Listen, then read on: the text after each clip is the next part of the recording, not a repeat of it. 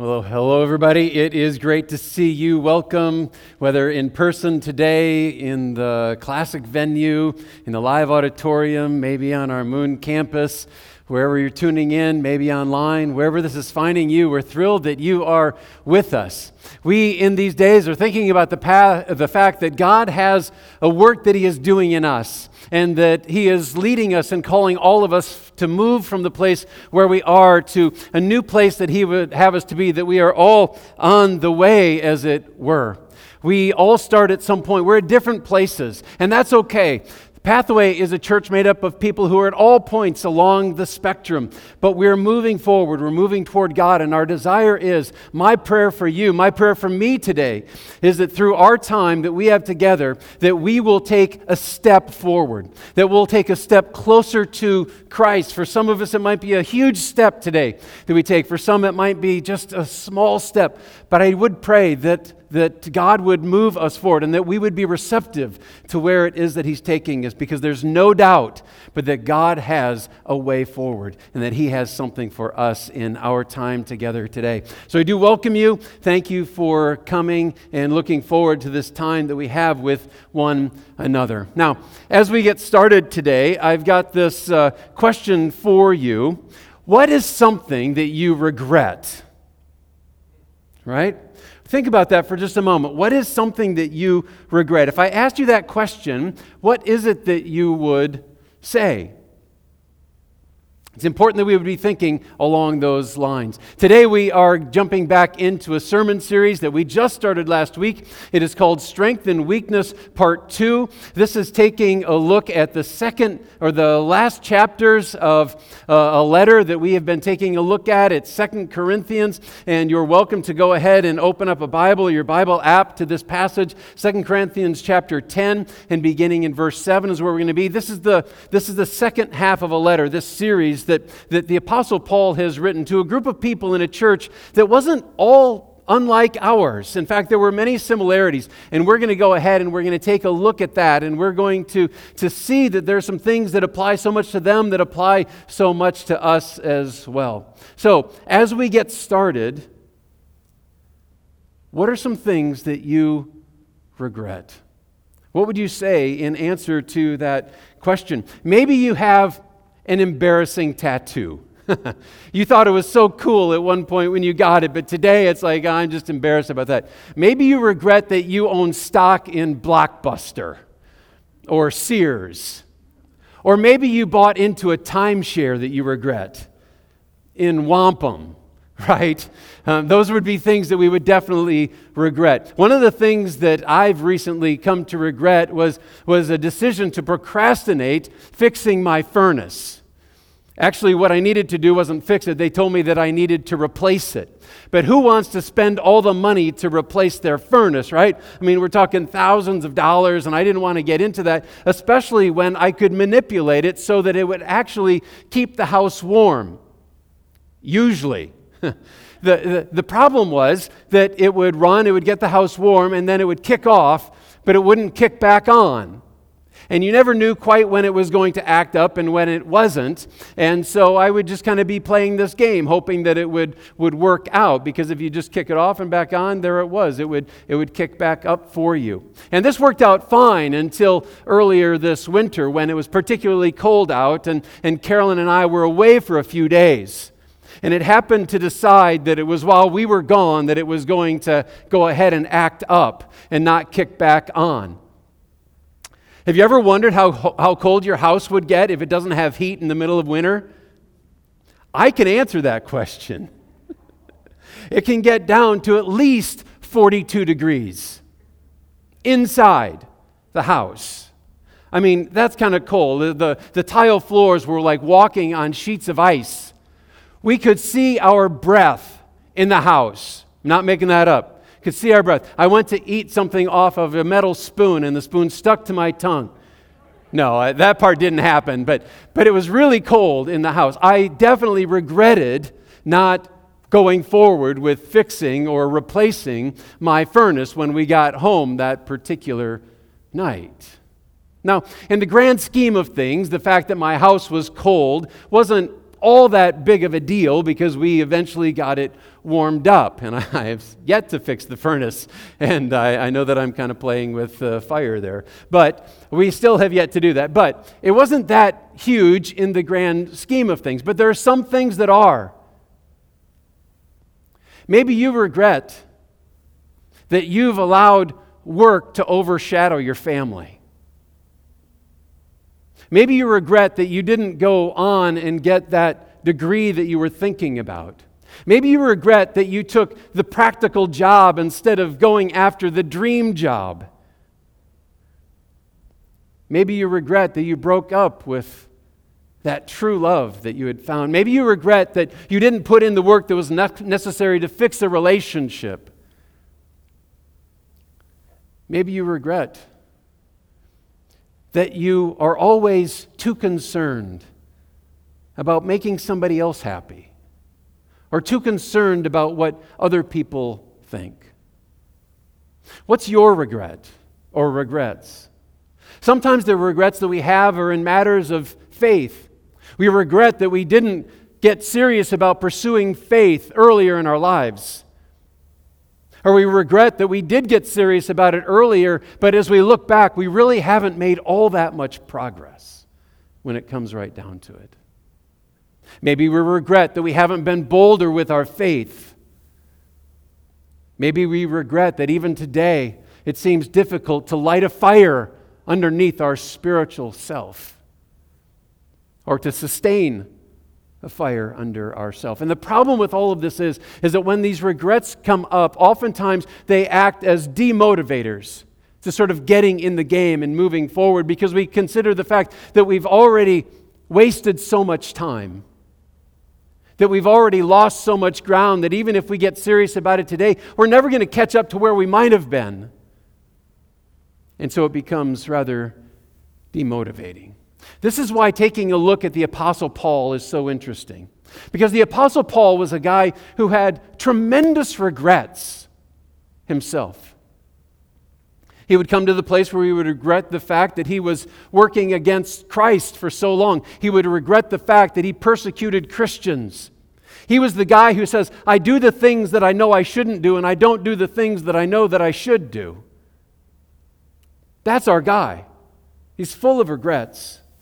Yet as we look at his life, what we see is that he's not a guy who allows those things to steal his motivation. In fact, what we find is a guy who's giving himself fully and completely to everything that he can do, to capturing every opportunity possible to follow after Christ.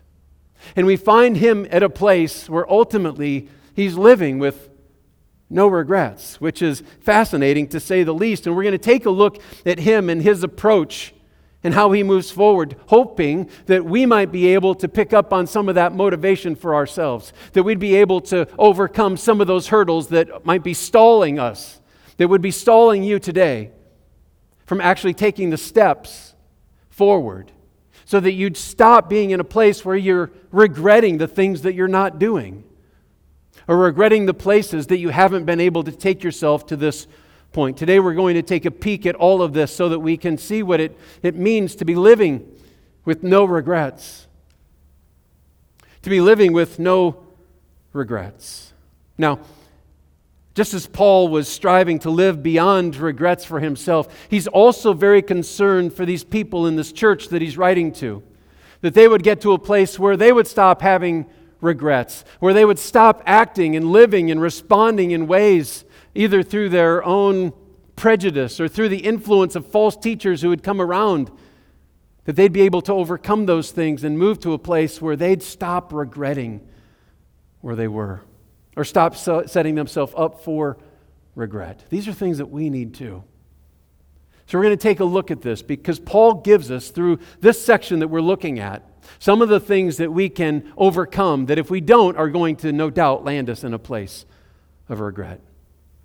So the first of the things that he tells us to open their eyes and to open our eyes that we need to do, he says, You need to judge rightly. If you want to live with no regrets, you've got to be in a place where you're judging rightly. What's that mean? Well, let's go ahead and take a look at this. Paul gets right to it as our passage starts for today. In verse 7, it says, "You are judging by appearances." He says, you're judging. This is talking to the church who are being influenced in part by false teachers who've come into the church. He says, you're judging by appearances. In other words, you're allowing how things look to overshadow how things really are. And the fact is, we're all susceptible to falling into that trap because study after study shows us that it's the most attractive people who often get the best jobs, who have the most influence, and become the pastor at Pathway. All right, so there's obviously at least one of those where looks does not help you at all, right? That doesn't apply. All right, doesn't apply here, but it is a real thing, this thing we're talking about. And in Corinth, people were being influenced by appearances. Maybe they were physical, maybe they were through the false information that these teachers were trying to spin and put into their lives, but they were allowing just appearances to influence them. The problem is that looks can be deceiving. We know this, right?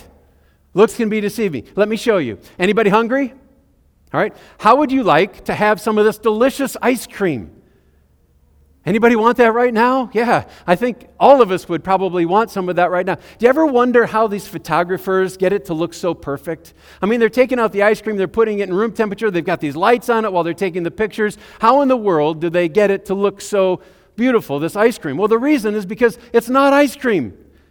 It's mashed potatoes. It's colored mashed potatoes that you see right here. Now, mashed potatoes are good too, but they're not ice cream. I think we'd probably most all agree with that, right? And what about the refreshing bubbles that you see in a soda? That looks so good. But those bubbles dissipate so quickly, a photographer couldn't possibly get all those great shots unless you would put in some antacid tablets. And that's what they do, so that it looks the way that it looks, so appealing, and you just want to buy that. Or what about that delicious-looking stack of pancakes with the gooey syrup that's running down it? We all would love that. The problem is that the pancakes absorb the syrup too quickly. And so instead, what they do is they pour on motor oil. That's what you're buying into. Truth is, looks can be deceiving. And that's the thing that's going on here in Corinth. These false teachers, they are trying to use appearances against Paul. For one thing, they're trying to use his physical appearance against him. Now, Paul, I don't know if you know this, Paul was a guy who wasn't known to be all that Brad Pittish, okay? He wasn't known to be all that good looking. In fact, one first century description of Paul went like this. He's a man of middling size, and his hair was scanty, and legs were a little crooked, and he had large eyes, and his eyebrows met, and his nose was somewhat long.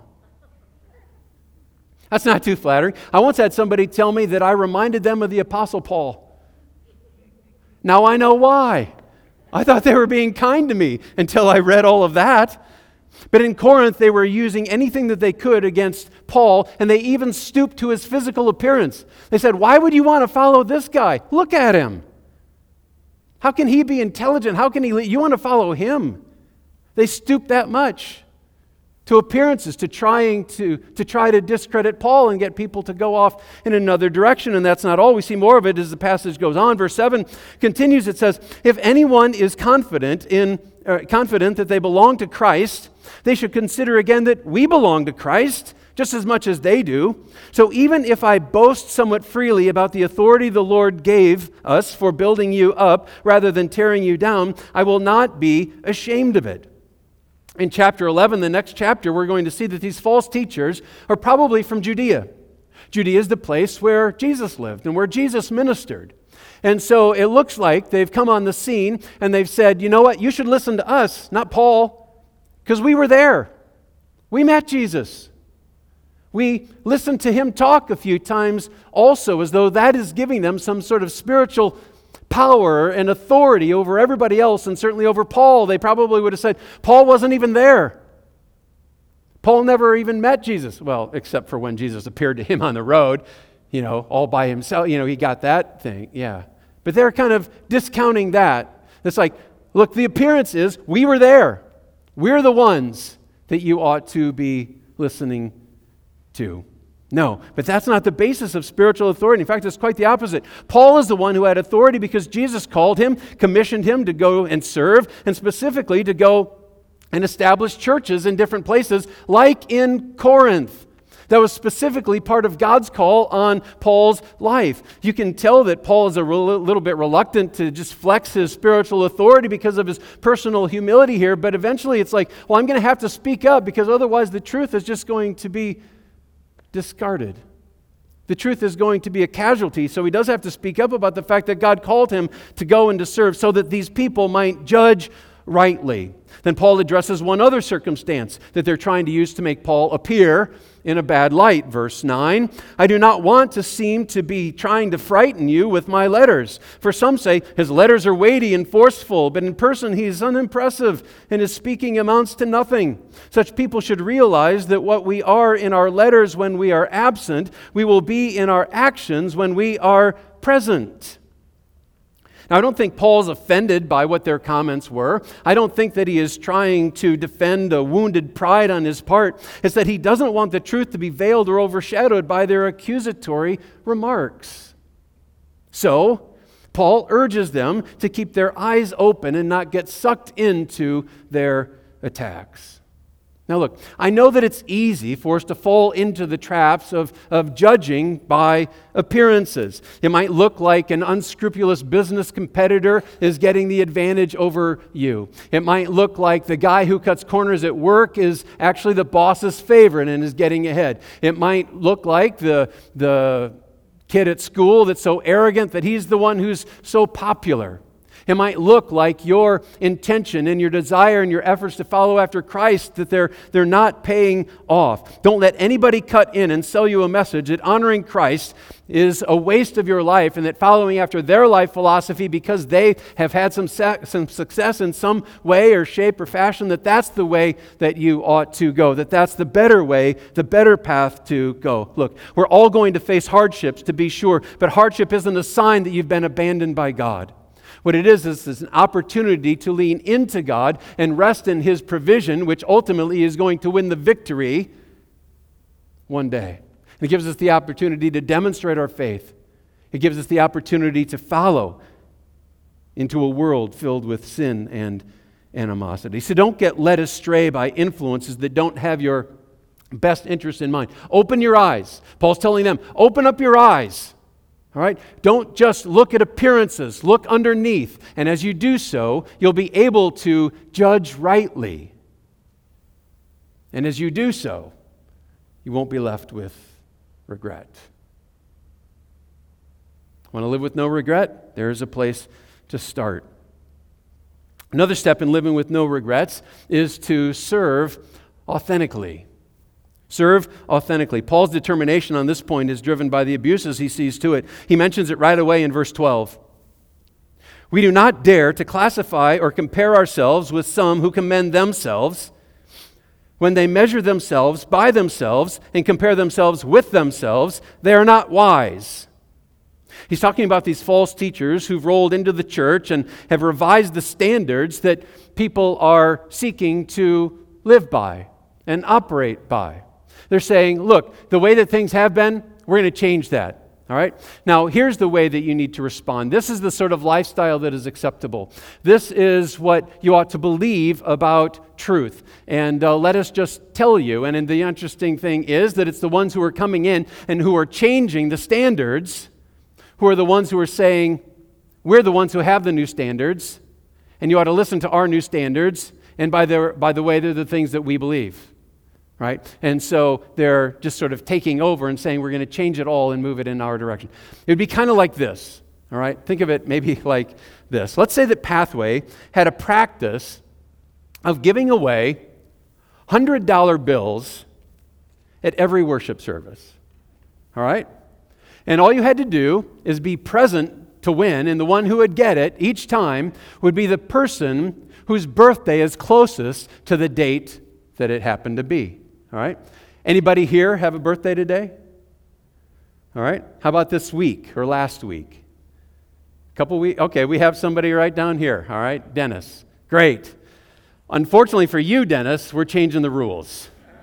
All right? It's not going to be based on who has the nearest birthday. It's going to be based instead on some other criterion. And everybody is eligible. I'm going to give this away. Everybody is eligible as long as you are in the room with me right now. So if you are, would you please stand up if you have any interest in possibly being considered? So come on, everybody stand up.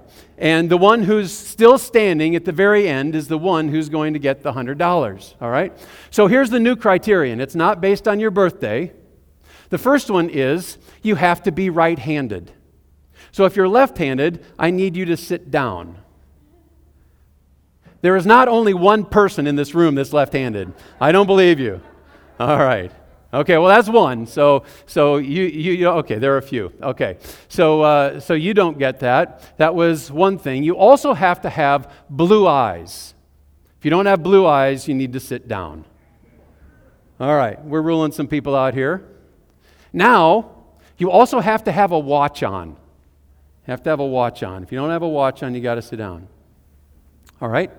Now, you have to have a first name that begins with the letter A through L. If it's not A through L, you've got to sit down. All right? Now, just a couple more. You have to be standing on the platform and wearing a microphone. Anybody?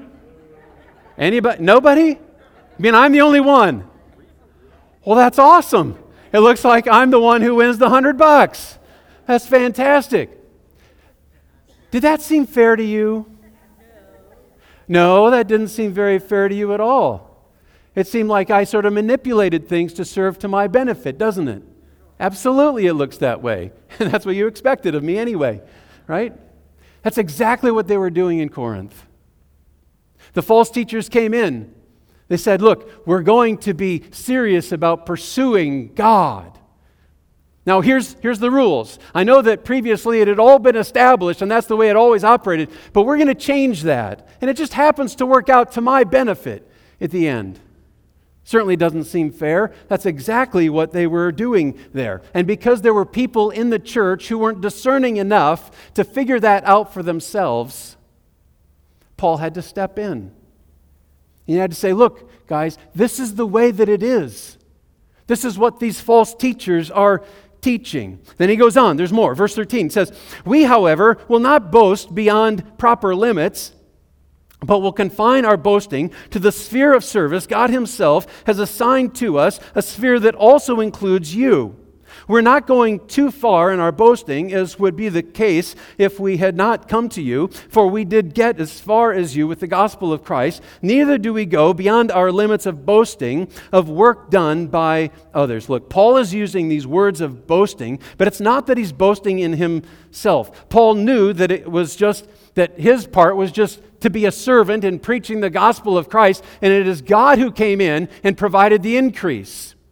What is happening is that God has placed his commission, his call on Paul, and Paul has just said, okay, I'll do that. I will follow. I will go and serve as you are calling me to serve. That was Paul serving authentically according to his call, and it's leaving him with no regrets. So it's right that Paul would remind the church of the foundation on which it was built, according to the call of God, according to the message of Christ, that that's what it has been built on, and they need to be sure that nobody comes and crowds in and says all of a sudden that foundation is no more and we're just going to establish based on what I think it ought to be. That's what he's speaking to. That's why Paul speaks up. And he wants the people to recognize that there are those who are seeking to tear them away from the foundation of Christ, which is going to take them off into error. And he doesn't want them to be there because he knows that that's going to lead to regret and problems. So Paul is coming and he's just serving authentically according to what God had called him to do. And that's where it leads it. Now, it's easy to get swept up in the latest fad or some program that seems to be having some success somewhere. or because it's something new that came in and everybody's excited about it. So let's just go and follow after that. And it is important that we would examine some of those things, maybe even embrace some of those things. I am all for bringing whatever change is necessary to move us forward into where God would have us to be. But at the same time, friends, it's also vital that we would establish truth and sound doctrine and that it would prevail. That's one of the reasons I'm so thankful for our elder board here at Pathway. This is a group of very wise and spiritually mature and grounded individuals who are very concerned to make sure that we don't run off into error, while at the same time making sure that we capitalize on whatever we can for the future. It's a perfect balance. But we have people guarding the gate in that regard so that we don't get pulled off into things that would not honor Christ, that would be things that ultimately, as a body, we would regret that we'd move toward. Paul is wanting to make sure that that's not happening here because it had been sneaking in, and so he's trying to counteract that. And then one more thing here. To move ahead with no regrets, we need to judge justly, we need to serve authentically, and lastly, we need to boast wisely. Now, you might say, boast wisely? Can you really work those two words together? I mean, if you're boasting, doesn't that mean you're not wise? Well, that's a good catch, but let's take a look at what he's actually saying here. It has something to do with exactly what we're boasting in. If it's all self-serving and it's all for our own purpose and it's all to lift ourselves up, then yes, absolutely. The bells should go off, the red flag should be raised. But Paul isn't boasting in himself. You can see that as the text continues. Verse 15 picks it up. Our hope is that our faith continues to grow. Our sphere of activity among you will greatly expand so that we can preach the gospel in the regions beyond you. For we do not want to boast about work already done in someone else's territory. There were more places like Philippi. Paul is serving now in Corinth, but he'd also been through Macedonia in places like Philippi, and then on to Thessalonica, and on to Berea, and now down to Corinth and southern Greece. And he's been ministering in all of these places that God has called him, that he's been so faithful to go and to serve, to see the church be established there after the preaching of the gospel. He had no desire to run off to this other place over here that might already be doing a good gospel work, but he had nothing to do with it. He doesn't have any desire to go over there because that's not his call to go in and say, you know what, I'm going to preach a few messages here and then I'm going to claim spiritual authority over this place. I'm going to boast in all that I have done to make it that this town, this place is thriving as it is. He says, that's not my business. That's not what I'm about, but that's exactly what these folks were doing who had now come into Corinth. Paul says, absolutely, there should be some boasting, but it's not taking credit for ourselves, it's giving credit away. Verse 17, but let the one who boasts boast in the Lord. But let the one who boasts boast in the Lord. For it is not the one who commends himself who is approved, but the one whom the Lord commends. We can spend a whole lot of time trying to set up circumstances, even doing ministry toward the end of getting recognized, of being honored ourselves. But Paul says that's not the one who gets honored. In fact, as you do so, that's going to bring disgrace. That's going to bring dishonor. You've already received your reward, essentially. He says it's the one that the Lord commends who is ultimately commended. The irony is that the simplest commendation coming from the hand of God is better than the greatest commendation that you can manipulate for yourself. It's just the way that it is. But yet, even with that understanding, we still sort of get sucked into this realm of living for self, not for the Savior. For self, not Savior. And I can promise you, if you do that, it's going to lead you, maybe sooner, maybe later, to regrets. Because in a moment of clarity, you're going to understand how far you've fallen, how far you are from being at the place where God would have you to be.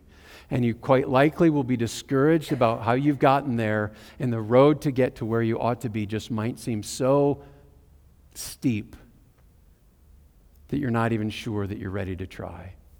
And some of us have been there. Some of us are there right now.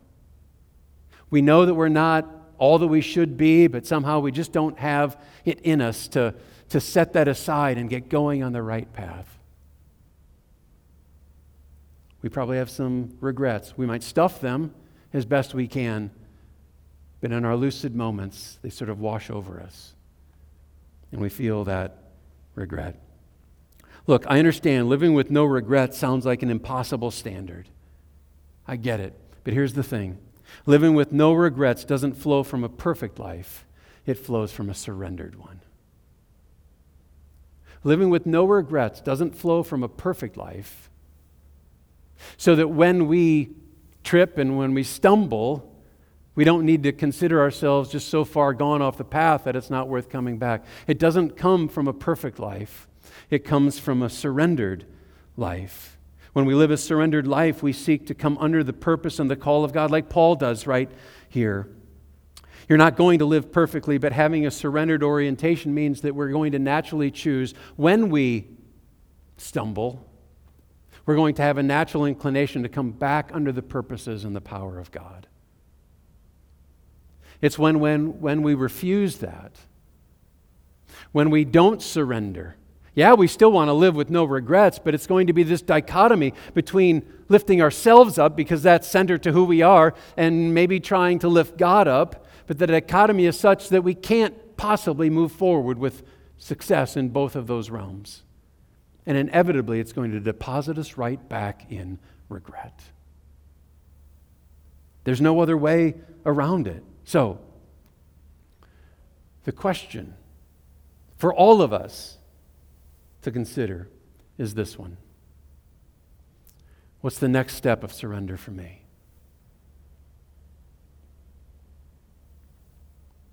What's the next step of surrender? As you think about where you are and where you would be going forward, maybe it's time to stop dragging your heels on what you know God is asking of you. Maybe that's it. Maybe it's to finally jump into that small group. Maybe it's to find someplace to serve. Maybe it's getting more connected to worship. Be more consistent in the engagement by which you join in. Maybe it's got to do with giving. Maybe it's got to do with reading. Maybe it's got to do with prayer. Whatever it is, if you're going to keep playing the regret game, you're never going to overcome the hurdle. So, what is the next step of surrender for me? Whatever that is, I pray that you would stop resisting and that you would take that step, however big it might be, however small it might be. We're back to where we got started, that we're on the way. All of us are on the path. All of us are on the journey. Maybe the step that God is calling you to here today, right now, is a big one. I mean, it's jumping into something that you've known in the back of your mind that He's leading you to, and you just have been too afraid to take the step. Maybe what you feel called to today is just a small step. It's about getting connected to whatever it might be for you. You're the one who knows that. What I know for sure is that God's got a step for all of us. So are you willing to acknowledge that?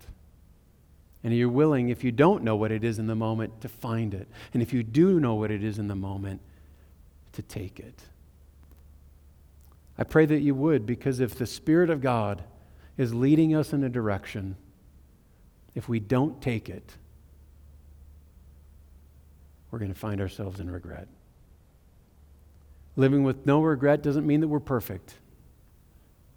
It means that we're surrendered. What's the next step of surrender for you? Our Heavenly Father, it can be very difficult to live a life of surrender.